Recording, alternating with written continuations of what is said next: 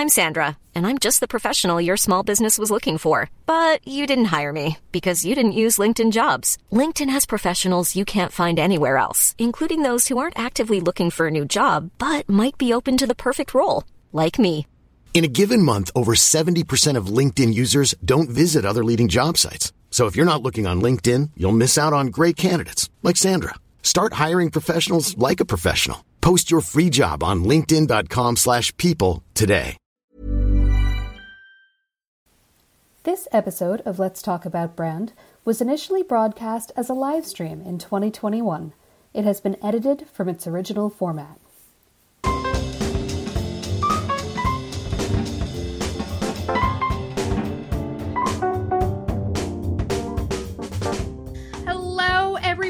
Welcome to Chat About Brand Live. So for those who don't already know, I'm Christine Gritman, and I do my Chat About Brand Twitter chat every single Tuesday at 12 noon Eastern Time, but I usually don't have my live stream interview until Fridays. And this week I'm doing something very special. I'm combining them. So we are going to have the Let's Chat About Brand chat as usual. The questions will be going up at the regular intervals that they normally do. I encourage you to chat along with us using the hashtag #ChatAboutBrand.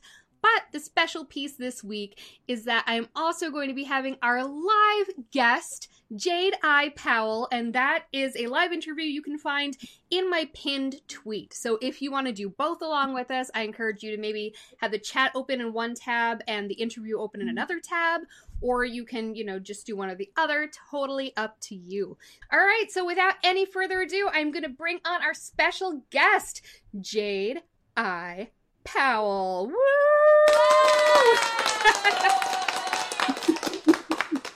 Hey Jayde, how you doing?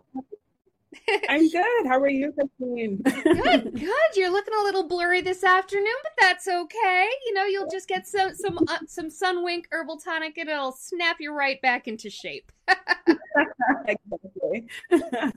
It's funny, I don't typically get introduced with my full name, the Jayde Powell, but It's nice to hear it. What does the I stand for? Imani, that's my middle name. I love that. Oh, that's awesome.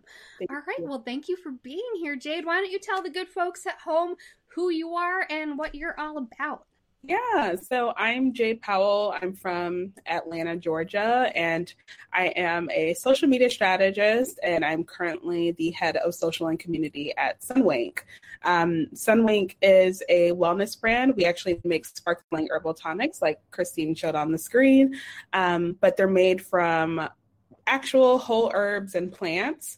And I know we're going to be talking about community today, and I'm super excited because community has actually been really baked into the foundation of our business because we are in the wellness space and we don't think that wellness is just an individual journey. We think it's a community-led journey. So for us, our community is really just these plant-powered individuals that truthfully just love the earth, herbs and plants, and we just love all things green because we love our planet and we try to embody that every day in everything that we do. But I actually started at Sunwink back in December, so I'm fairly new to the team, but I'm coming on board as their head of social, and I have been building out their social media strategy, and then we'll be building out our community management practice as well. I love that so much, and I love what you said about plant-powered people. Yeah. That really gets to the mission of the whole darn thing, huh? Yeah, I think for us, we definitely recognize that the wellness industry and the food and beverage industry actually can sometimes seem very monolithic. So it's important for us to really ensure that in everything we do, especially when we're making our products, not only do we keep the earth in mind, but the humans on it as well, because it's, plant powered means the people that inhabit our earth as well.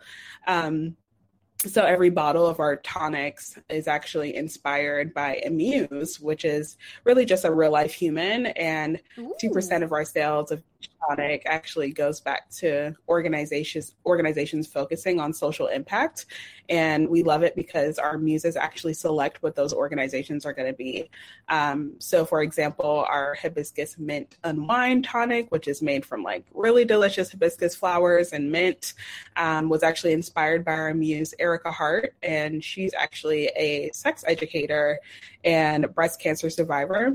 Wow. And the proceeds of this actually go to the Marsha P. Johnson Institute, which is an organization. Oh. Yes, exactly. Oh my goodness. For those who don't know, Marsha P. Johnson was a trans woman of color who was highly involved in the Stonewall riots in 1969, which was a huge watershed moment and kind of what many consider the beginning of the modern gay rights movement. So she is a hero. Absolutely. Oh, yes, and an icon. Marsha P. Johnson. Oh, that's so great. Yes. Oh my goodness. So Jayde, you've been in community management for a little while, right? So even before you were at Sunwink, it wasn't just that you were doing social media. You're not just someone who posts. You've always been someone who converses. So what is that? We're going to talk a little bit more about what that means to you in just a moment, but I'd love to hear how that kind of really became your jam. Yeah, so I guess I'll kind of just like work my way backwards from Sunwink. So prior to Sunwink, I actually worked at Delta Airlines where I was on the social media team. And it's funny because like my official title was senior social analyst, community management, but that's just a fancy title for a community manager. So I was actually one of the few people helping to build Delta's social community. And it was a really cool job because the airline industry has like, especially Delta as a brand, has just such passionate like brand advocates. So it was really great to talk to the Delta community that already existed, but even before I got there.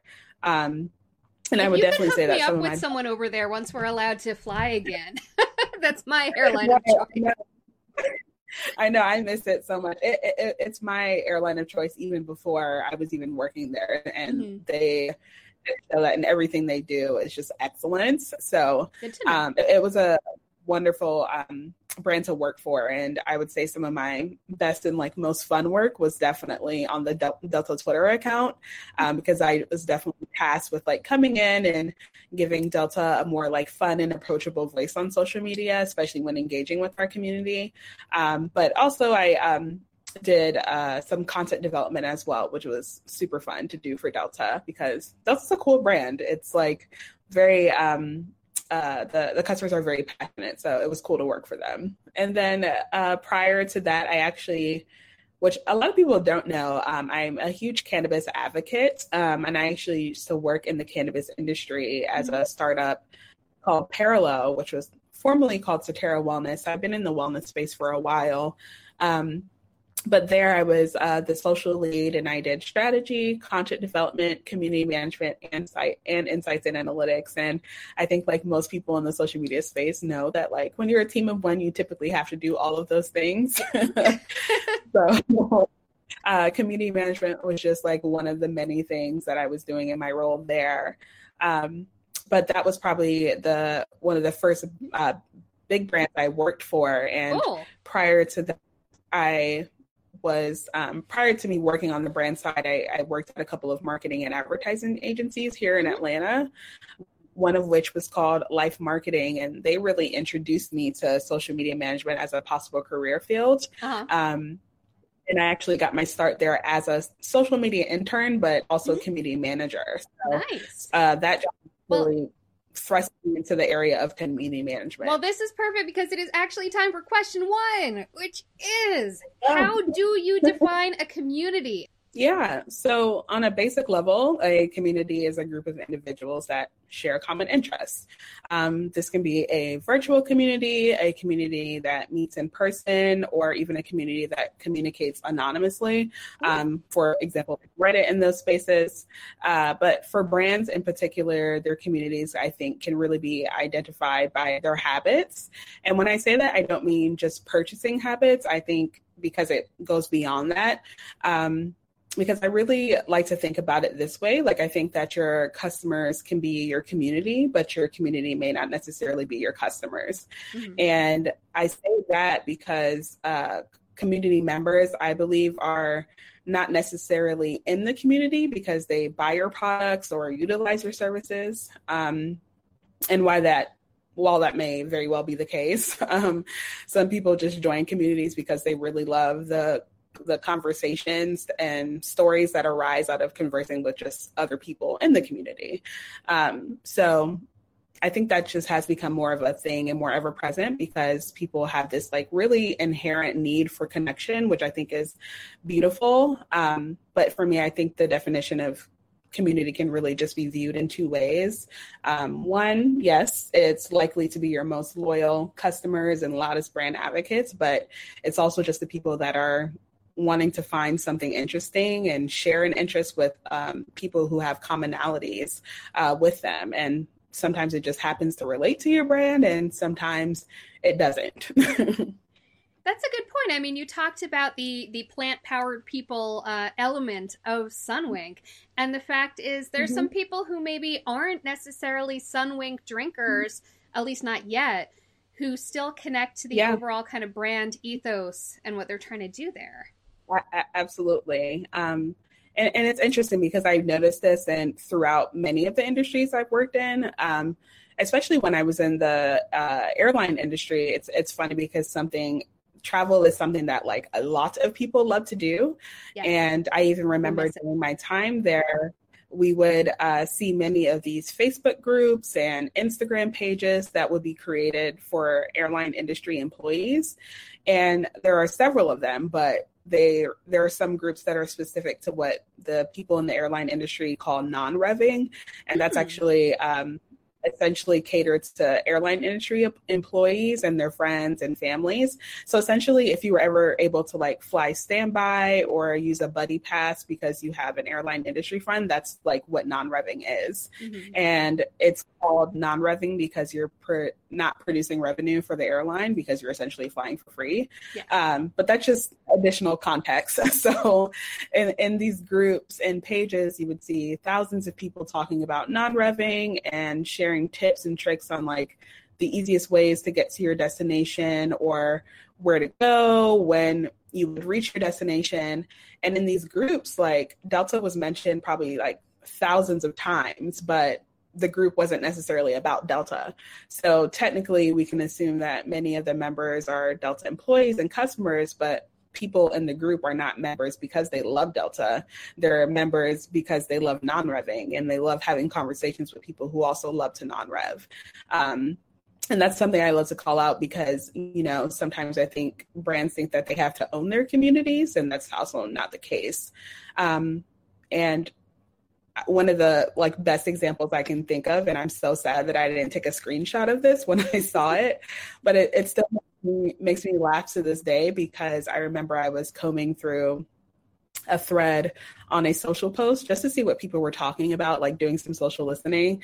And there was this post about people missing like Delta Biscoff cookies because, you know, that's like a popular Delta airplane snack. Who doesn't love Biscoff? And I know, I miss it.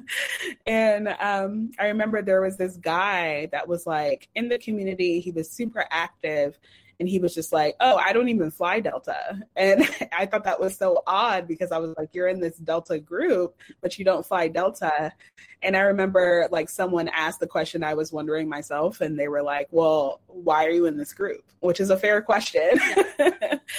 And he just like simply responded because I like the people in this group. And it just made me laugh because I'm like, wow, he's not here for Delta, but he's here because he likes the community conversations that are in this group. And the cookie. But I think at the end, exactly. And I think that's just kind of like the power of community because you don't necessarily as a brand have to like insert yourself into every conversation or own the conversations because your community will advocate for you and talk about your brand for you. That is so huge. That is so huge. And that brings us actually to the next question, which is kind of some of the differences between running and managing and creating an online community versus an offline community. Because the fact is these people were talking about common interests in travel and all of that online, but I'm sure some of them were getting together offline. And have you actually been involved in sort of community generation and management for an offline context, or has it been online? Have you merged them in any way? Yeah, so the majority of my work has been online community because I am a social media manager, but I've definitely with teams in my space to kind of connect from online to offline, especially when building out experiential marketing events, which I would say is experiential is more of like a new marketing term for event marketing. But I do love this question because, like I said, I'm a social media marketer, and I'm actually a big advocate for building social media communities online and then nurturing them offline as well. And I think when it comes to online community building, it's wonderful because it's like less of a challenge to do, and two, you just have so many options in terms of platforms and where to build the community, because online can mean a lot of things, not just social. An online community can be an Instagram page, a Twitter chat, a forum, or a website. So you have a lot of options as to where the community can be built. But I think because digital channels in particular are becoming more crucial pieces of many brands like marketing strategies, they're naturally gravitating towards building online communities rather than offline communities. And I mean, it makes sense, especially right now because we're in a pandemic. Yeah. And I'm sure there are like hundreds of thousands brands all over the world right now who plan these like huge in-person activations or experiential events because they were, trying to build community offline, but we're in the middle of a panini, as Twitter would say. So like for me, when I think about how much money goes into creating an event like that, no matter how small the event is, like you could be dropping anywhere from 10,000 to 100 grand just for a single event. Yeah. Where on social, for example, you could just pay like 5 influencers $2,000 to do a Q&A on your Instagram story. So it's definitely a little bit more pricey to do in-person events. But I don't necessarily think that either is better than the other. I think there's balance, and you can be able to do both to really build your community. But I just think at the granular level, I would say one of the things that's missing from online community is the fact that in-person interaction, it's just like everything. So when community members are talking to each other online and to brands online, oftentimes that relationship just stays there because there's no physical human connection that's being built, because you don't always get to meet people in real life, which can be tricky because behind a computer or phone screen, you really don't get to like fully experience the nuances of someone's personality, their voice, or their mood, because you don't get to see them in person. But I also think that's why like social platforms right now in particular are trying to incorporate more voice and video features, because they just recognize that people do want to see their faces and hear their voices when they're talking to each other. Yeah. And it's so amazing to watch, like Clubhouse, for example, how it's just blown up like these past couple of months. And I don't know if you saw this, like recently, they even got like a $1 billion valuation, and it's just like a completely audio-based platform, which was unexpected. That's a new thing in Twitter Spaces too. I'm very intrigued to see what Twitter Spaces does and how that competes with Clubhouse. Yeah, I'm very intrigued as well. It's definitely something that I think platforms are really trying to push towards, just like finding ways to incorporate that more human element with voice and audio, like I was saying. But I think, again, like I was saying in the beginning, just like when brands are building communities online, it's also important to build them offline as well. So there are just these huge opportunities to really leverage your loudest community members online and have them be like the host or brand ambassadors of your offline events, or just conversations in general, and vice versa. So I always like, for brands, for me, it's like if you're hosting an offline event and people join your communities online as well, that's something that you can ask of them, because it works twofold. Bring them online to offline and offline to online. I love that. And that just makes people feel that much more sort of in it. Like the brand is part of their life and part of their story, if it's part of their life both online and offline. And I love what you said about trying to move them in each direction, trying to move your online people offline as well and trying to move your offline people online as well. Joe says that local offline communities are springboards for success. He loves his local community support. I love that. That's absolutely correct.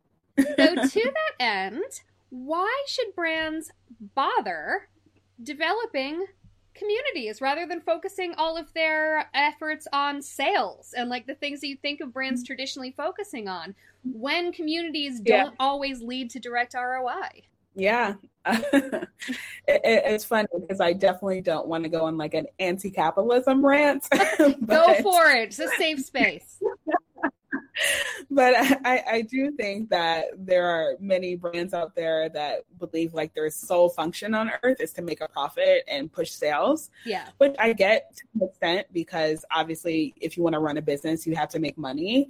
It helps. But I feel like I was sitting in front of like brands all in the same room, I would just like tell them that that's not sustainable, especially now because consumers' mindsets are changing a lot.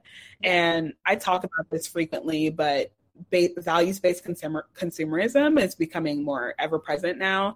And it's something that I think brands and marketers should really be paying close attention to because can you define that for us? Because like I get it, but I want to make sure. So value-based consumerism is basically targeting consumers making decisions, purchasing decisions based on what their values are and purchasing from brands that align with their values.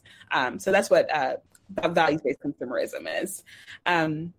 But I think now, especially since we are like transitioning more to this values-based consumerism space, it's showing that like customers are very aware and like they're not dumb, so we shouldn't treat them like they are, and they're not going to buy from brands that don't align with their values. They're not buying from brands blindly. They know they have the power of the purse, so they're not just going to buy from any brand that pushes a product in their face. They want to buy products from brands that align with their values. And as we see more conversations happening online and offline around like social justice, environmentalism, sustainability, wellness, we're definitely seeing that customers will literally stop purchasing from brands if these are not topics that are being addressed and discussed. And another really key part of that is that it's not even enough to address them and discuss them.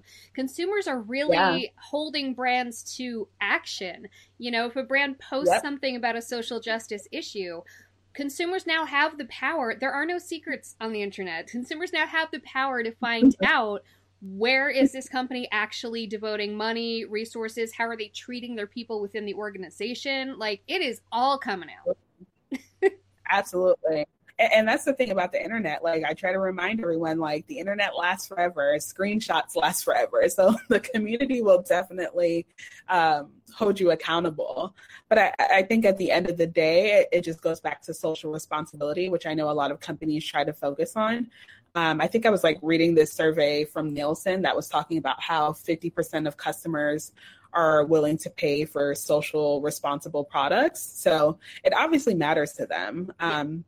So when brands are thinking about like not only their customers, but their communities as well, they have to think about what interests them beyond the products and services that they're buying and utilizing. Because I think that's like the foundation of community building, as I mentioned before, bringing together people with shared interest. And ultimately, I think communities are and always will be beneficial to brands because there's just too much knowledge, insight, talent, information that you could be leveraging from communities to get a better understanding of what's working with your product or service or what is not, because your community will literally tell you. And like we said, they will hold you accountable. So I think for me, when I think about brands that choose to focus on sales only and not focus on the community as well, my question for them would be like, what happens if you can't sell anything anymore? What do you have? And that brings back to what you said at the very beginning of your answer to this question, which was that brands who feel like their sole purpose is just to sell and to make that money and get those transactions, you said that's not sustainable. So I would like to dig into that just a little bit. What about a community is sustainable? Yeah. So I think, again, like I mentioned before, it's something that I completely recognize. Like brands and businesses are created to make money to an extent. But I think, there's, there's like so many factors that could the profitability of your business or your brand. And, when I think about communities, it's something that's always fascinating to me, because I'm like, at the end of the day, if brands and businesses like shut down or are forgotten per se, like communities can really bring you back to life. Like they'll help you continue your legacy beyond, a product and service that you sold to them, and help you go down in like the hypothetical history books because of experiences and feelings that your community felt, because they felt that you cared about what mattered to them, not just sales. And the best thing I can think about really quickly is just, for example, Vine ended in like 2016, but just like 2 days ago, it was trending all over Twitter. It's like gone but not forgotten. Exactly. People love their Vine. So for companies that do recognize the importance of this, what are some key elements of starting to foster that strong sense of online community? So I think about a couple of things. And I think the first one is like human connection. And that's the biggest thing for me. I know I mentioned earlier that it can like be tricky to do, especially when you're building offline communities, because you don't get that in-person interaction. But I think it's needed to build meaningful relationships with people. But I think human connection can kind of help foster that kind of feel and magic that you wouldn't be getting online. And to me, human connection really just means like approaching people online in a way that's empathetic, understanding, and kind, because people at the end of the day just really want to be seen, heard, and felt valued, which I think brings me to another key point that I think about, which is listening. So with community building, we really have to step away from this idea that we're going to be using our community platforms to push messaging and push products. Quite simply, that's whack. And that's not what people want from a community, because community is supposed to be more raw and unfiltered, and really just a safe place where people can be their best authentic selves and give community members an opportunity to like, focus on just like what matters to them. And when brands take that away and solely focus on pushing like brand messages, it takes away from that genuine nature of the community and just the authenticity of what your brand is supposed to be.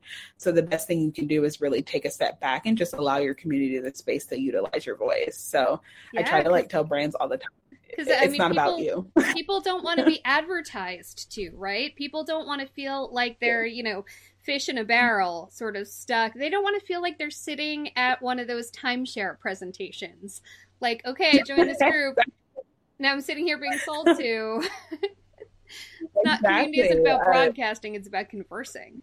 Right. And I think I love that you said that, because I think when it comes to conversing too, it's not just about your community to talking to you as a brand, it's getting them to talk to each other, because that's how you learn more.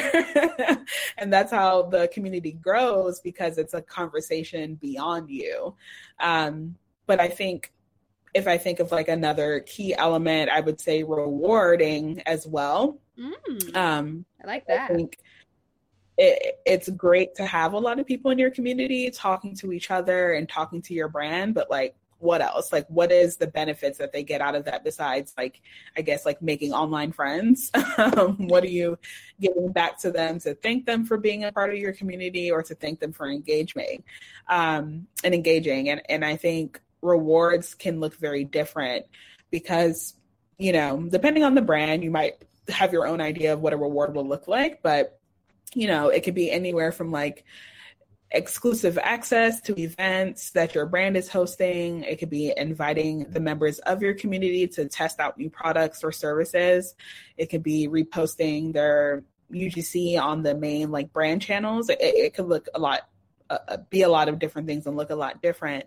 But I think ultimately the best thing a brand can do is recognize their community and show them how much they value them, because it's like any relationship. Yes, people are in relationships, whether romantic, professional, or platonic, to gain something from each other, but you don't just take from the relationship. You have to show the other person or people, depending on whatever you're into, because we don't judge over here, why they matter to you, and not just in your love language, but theirs. And I think that's the same thing. That type of relationship dynamic applies to brands and their community as well.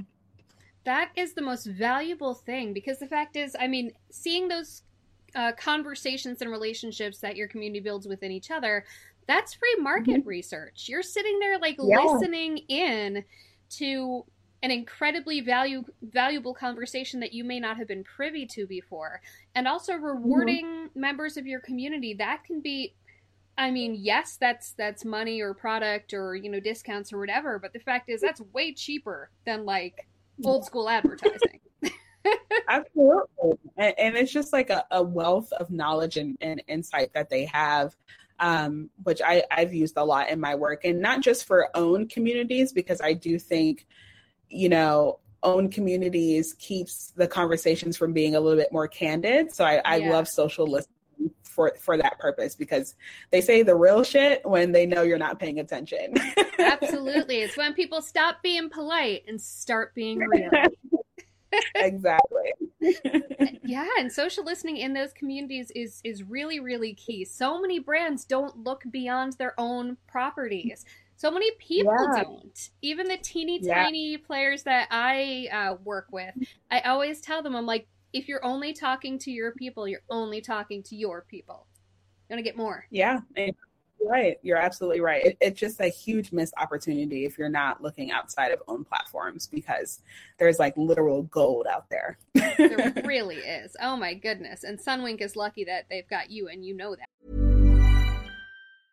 Ryan Reynolds here from Mint Mobile. With the price of just about everything going up during inflation, we thought we'd bring our prices down. So to help us, we brought in a reverse auctioneer, which is apparently a thing. Mint Mobile Unlimited Premium Wireless. How to get 30, 30, bit to get 30, bit to get 20, 20, 20, bit to get 20, 20, bit to get 15, 15, 15, 15, just $15 a month? Sold! Give it a try at mintmobile.com/switch. $45 up front for 3 months plus taxes and fees. Promo rate for new customers for limited time. Unlimited more than 40 gigabytes per month. Slows full terms at mintmobile.com. Hey, it's Ryan Reynolds, and I'm here with Keith, co-star of my upcoming film, If, only in theaters May 17th. Do you want to tell people the big news? All right, I'll do it. Sign up now and you'll get unlimited for $15 a month and 6 months of Paramount Plus Essential Plan on us. MintMobile.com/switch. Upfront payment of $45 equivalent to $15 per month. Unlimited over 40 gigabytes per month. Face lower speeds. Videos at 480p. Active Mint customers by 531.24 get 6 months of Paramount Plus Essential Plan. Auto renews after 6 months. Offer ends May 31st, 2024. Separate Paramount Plus registration required. Terms and conditions apply if rated PG. So I guess the next question is, what are the potential pitfalls that brands should maybe be aware of a large online community? Because the advantages as we've talked about is you get to hear those conversations. The disadvantage is you get to hear those conversations. Exactly. I think it's hard because when we talk about online communities, it gets very flowery. And I think that we forget that the people behind these accounts are literal humans. The people in these communities are humans. So, and where I'm going with this may seem a bit dark, but I feel like there's a dark side. People need to know this though.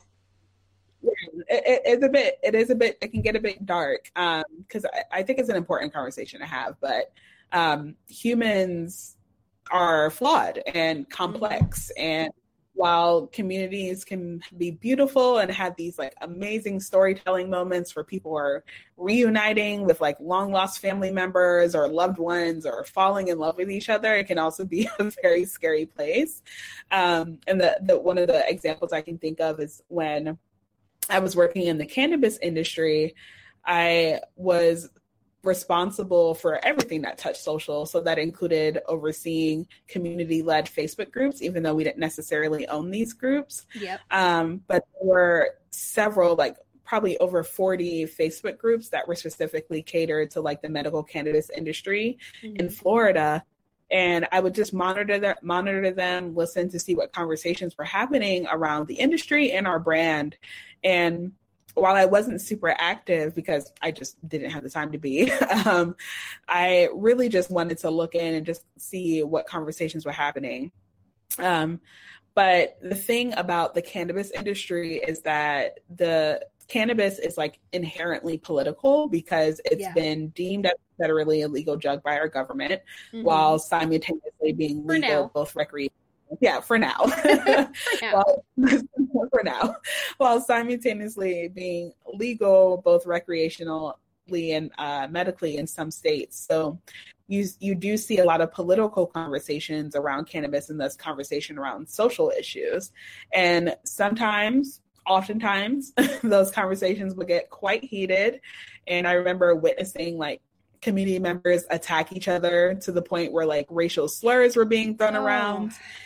And homophobic, anti-Muslim rhetoric was being used. And as a person who is a woman of color, a Black woman, that was like quite jarring to me because I couldn't believe, one, that these like pro-cannabis individuals would be saying something like the internet, but two, they would be doing it so publicly. Yeah. So I point that out because I think it's important to remember that everything isn't going to be unicorn and rainbows when you're building a community. And I think that's why moderation is important, so that you can like maintain the same space, especially for community managers in their role. So you can maintain that safe space for your community that you're trying to build so that, you know, a couple of bad eggs aren't just like ruining the whole community experience for everyone else that's in it. Yeah, though there's kind of a fine line there that you have to tread when when there's negativity.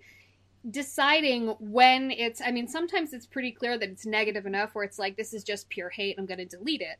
But I'm sure sometimes there's a fine line there where it's like, we don't want to make people feel like it's only people who are blowing sunshine up our butts. So kind of how do you define that? And do you define it with the management of the company in general, or is that kind of on you? Yeah, I think it's a little bit of both. Like, obviously, if you're, you know, the social media manager, for example, for a brand that internally hasn't really defined any like zero tolerance policies for racism, you know, homophobia, or any type of like hate speech, that's not going to reflect online. So it is definitely helpful if you have a company, if you're working for a company that has already built that into their values and the foundation of their company.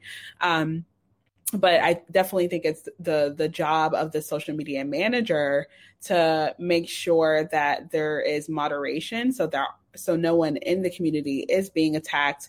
And you also have to, you know, set guidelines for your community, whether that's a Facebook group or a page, just so that they know, like, hey, if you do participate in any like bullshitty behavior, like you will be removed from the group, you'll be blocked, you'll be reported, all of the above.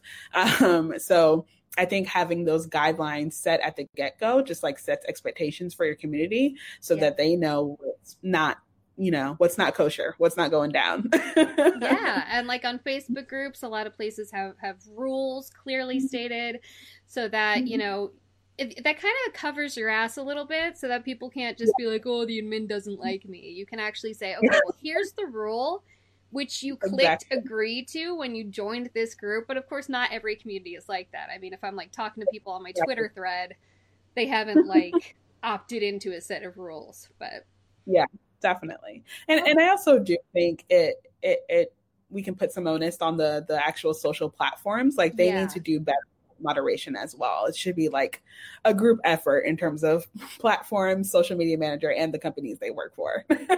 Absolutely. Working together for a warmer, fuzzier, kinder internet. So now we are at question 6, which is, what are some brands that you feel have strong online communities? Yeah, so I bring up this brand all the time because I really feel passionate about it. So Netflix, every time someone asks me this question, it's because I really think they are the blueprint and the standard. They're good. And I say this, I'm not quite sure when they started this, but one of the first things I noticed when I started following them across social channels was that their editorial team began creating these very community specific pages for their more niche Netflix communities. And I have always thought that was so cool and so beautiful because they really go out of their way to make sure that their communities feel seen and represented. And they have these 3 pages that I actually follow specifically, which is Strong Black Lead for their Black audiences and lover of Black content, Con Todo for their Hispanic and Latino community, and Most for their LGBTQ plus community. But they have more. They have like Netflix Film for the movie film lovers. They have Netflix Food for the Netflix food lovers. is a joke for the comedy lovers. That's me. Exactly. I follow that one too. But yeah, they have so many different community pages, and it's really amazing to watch how they've been able to create these own communities, because everyone knows it's Netflix, but they also know that they can go to these pages and get the content that they really want to see, which I think is amazing how they've been able to do that. Because I do think it's easy to forget, especially when you're a smaller brand, that, you know, you can have sub communities within your larger community. And sometimes they want their own niche content that's different from what everyone else is getting.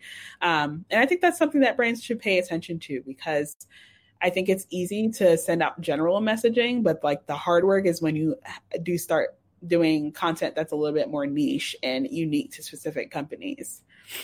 Absolutely. And people fandom is a really powerful force. I talked about that on this show 2 weeks ago with Brianne Fleming of Pop Chat.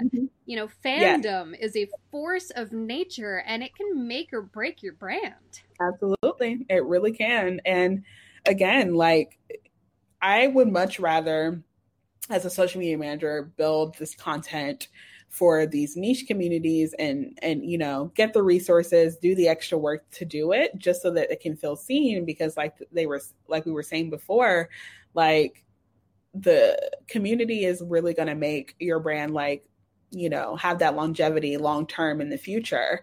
So why not just cater to them and make sure that we're doing everything in our power to make sure that they feel seen. But it is interesting because I love that Netflix does that, but those are their own channels. So when I think about other communities, I immediately think about TikTok, because TikTok, I don't know if they have any own like social media pages for their specific communities, but I have been keeping an eye on them, because while they're not necessarily owned by TikTok because they are quite large, I just find it so funny, because when you're scrolling on TikTok, you just never know what you're going to stumble upon. and these communities, like, they're so specific and niche, and it makes me laugh, because I remember I was just like, I primarily use TikTok to look at like recipes and food content. And I'm a big foodie. And I remember like, I was just like scrolling very aimlessly, and I was like, "Ooh, look at all these recipes!" And then all of a sudden, I ended up on like BDSM TikTok, and I was like, "What?" I was like, "What is this?" Different. Did it at least involve food? I hope it did, but it didn't. But it's like such a very specific community that I was not expecting to witness.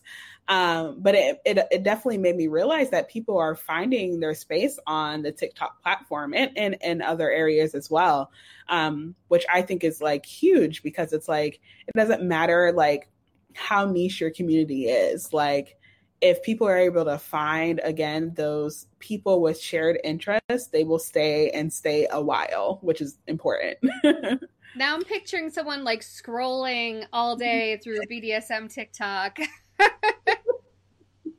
Right. I mean, I would say they kept it like relatively PG. They were just showing like how to tie ropes in like in a like non-safe, in a safe way.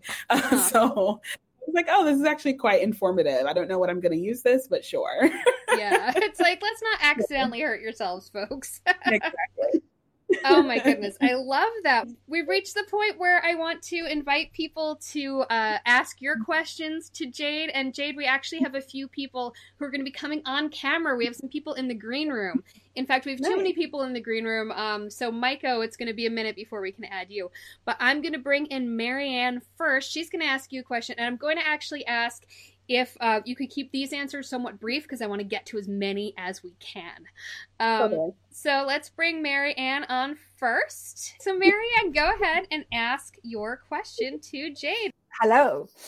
My question is, what is your favorite tool that you use as a community manager and why?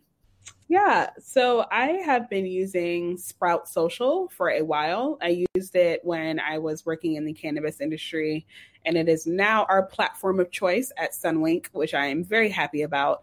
But I have always loved Sprout Social because it makes it easy to do publishing, analytics, and community management in one space, which for people working in social, like, it's very important to just have a seamless like interface where you can do your job in one space if possible. But I love it for responding to comments and replies, just because it pulls up all the comments on a single post or thread and puts it in one place so that you can see not only how people are responding to your post as a brand, but just how they're talking to each other. So you know when the right times are to engage with each other. I will say that, like, I know that Facebook groups are super popular for people, especially when it comes to community building. I have yet to see any platforms that let you manage Facebook groups. So, and I think that has a lot to do with Facebook's API and just the softwares that they allow other softwares to talk to Facebook. But I'm hoping that there will be some solves in the future for that, because Facebook management in the platform is not the easiest to do. But for everything else, Sprout is my favorite. Awesome. Great. Thank you. Thank you very much. Thank you. All right. So next up we have Janet. Hey, Janet. Is it Machuca or Makuka? Machuca. Machuca. Hey, Janet. What would you like to ask Jayde? Hi, Jayde. How are you? Hi. My question is, Twitter chats and Facebook are one of the communities that we know, and Twitter is one of my favorites. What kind of importance do they give to individuals who want to start off a brand building? Also, when you talk about people are young on Twitter, people are young on Facebook, how is it important for them? Yeah, so I think communities in general, whether you're doing them on Facebook groups or in Twitter chats or any other platform that you choose to build your community, are, like I was saying before, they're like gold mines for insights and content that you could be leveraging to develop your products or even just get feedback on your services as a business. Because like I was saying, I think communities speak very candidly with each other. So they'll be really great just to get that insight so you know what's going on when it comes to conversations associated with your brand. And one of the examples I can think of is when I was managing a couple of Facebook groups when I was working in the cannabis industry. One of the things that I learned very quickly were people didn't know how to use our products. And I didn't know that because I was not on the product development team. But that insight was really helpful because we were able to later create some content to show our audience on social how to use our products through videos and infographics. And they found that super helpful. So again, I think it's just really helpful, especially in the early stages of businesses that need that kind of insight from their community, just so they know what's working and what's not working. Wow, that's amazing. That's great. You. Thanks, Jayde. Thanks, Janet. Next, we have Angelo. Hey, Angelo, what's up? Hey, y'all. How are y'all doing? Can y'all hear me? Yeah. Awesome. Okay, so we talked about very much consumer-facing community management. There are a lot of hierarchies and processes that go on internally. What are some of the best practices when it comes to starting these types of, let's say, sensitive subject conversations internally so that you finesse that messaging to your consumers and your community? Yeah, so I think it's really important to, one, align on what you want to say with whoever that is in your organization, whether it's your brand team or corporate communications, or even if it's individuals on your marketing team. Align on what you want to say and feel confident about that. Because I think you have to recognize as a brand that people are going to like what you say, but also may not like what you say. But I think when it comes to your community, you can really just get down on a human level and ask them how they're feeling, what resources they need, do they want to have a discussion?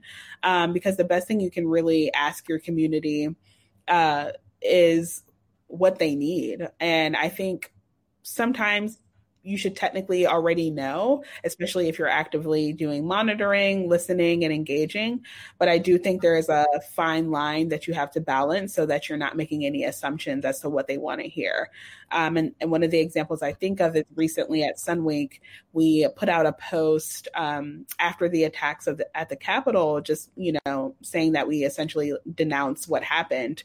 And people were pissed. You can see it on our Instagram comments now. Like, we were getting dragged and people were not happy. But the thing is, we really had to stand firm in what we believe in and also just set the tone going forward that this is what you're going to get from us as a company. And the people that don't want to be a part of the community because of it, bye.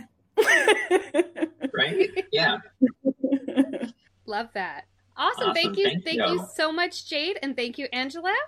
And then we have Maiko Sakai. Hey, Maiko. Hey, how are you, Jayde? And how are you, Christine? Great. Good. Thank you.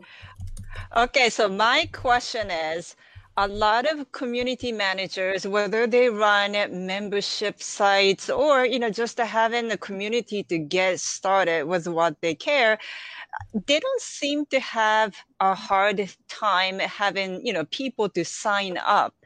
But then they start asking a series of questions to answer, to understand them better.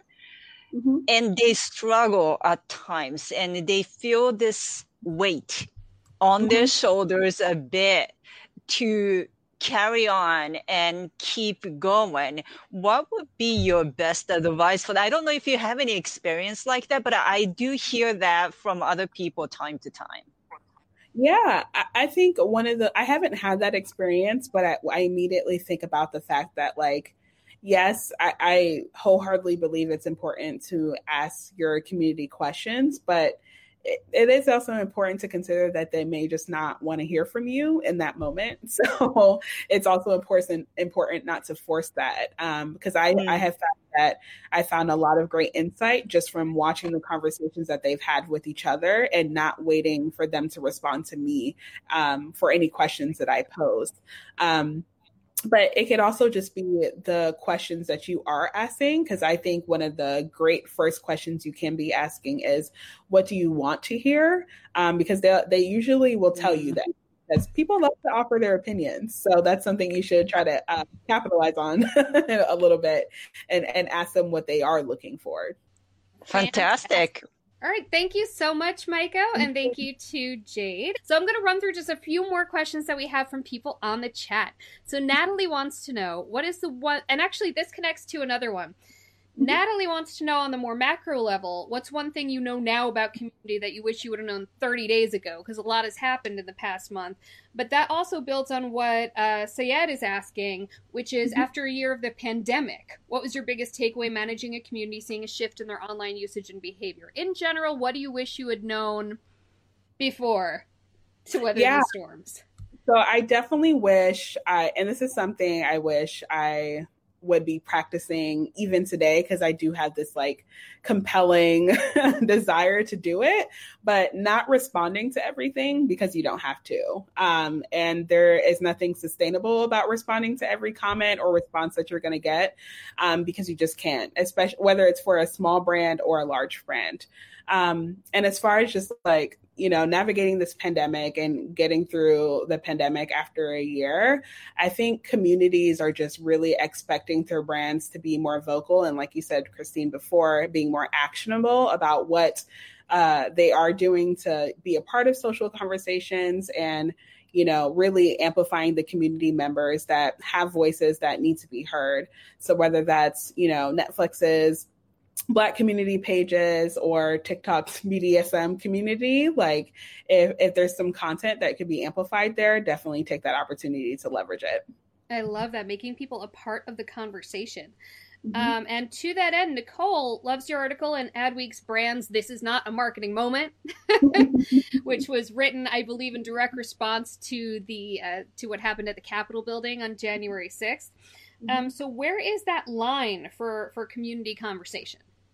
That's an excellent question, because it's a tricky one to balance. But I would say it makes it easy when your company or your employer already has those values, because what you don't want to happen is like you're talking about how this means a lot to you and you're denouncing this or whatever you're denouncing on social media, but that does not reflect what's happening in customer service, at the retail level, every other aspect of the business.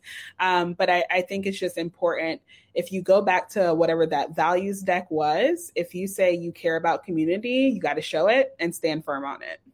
I love that. And I'm going to ask you one more question. This one's from Julianne. What's your top advice for people and especially students who would like to be social media managers?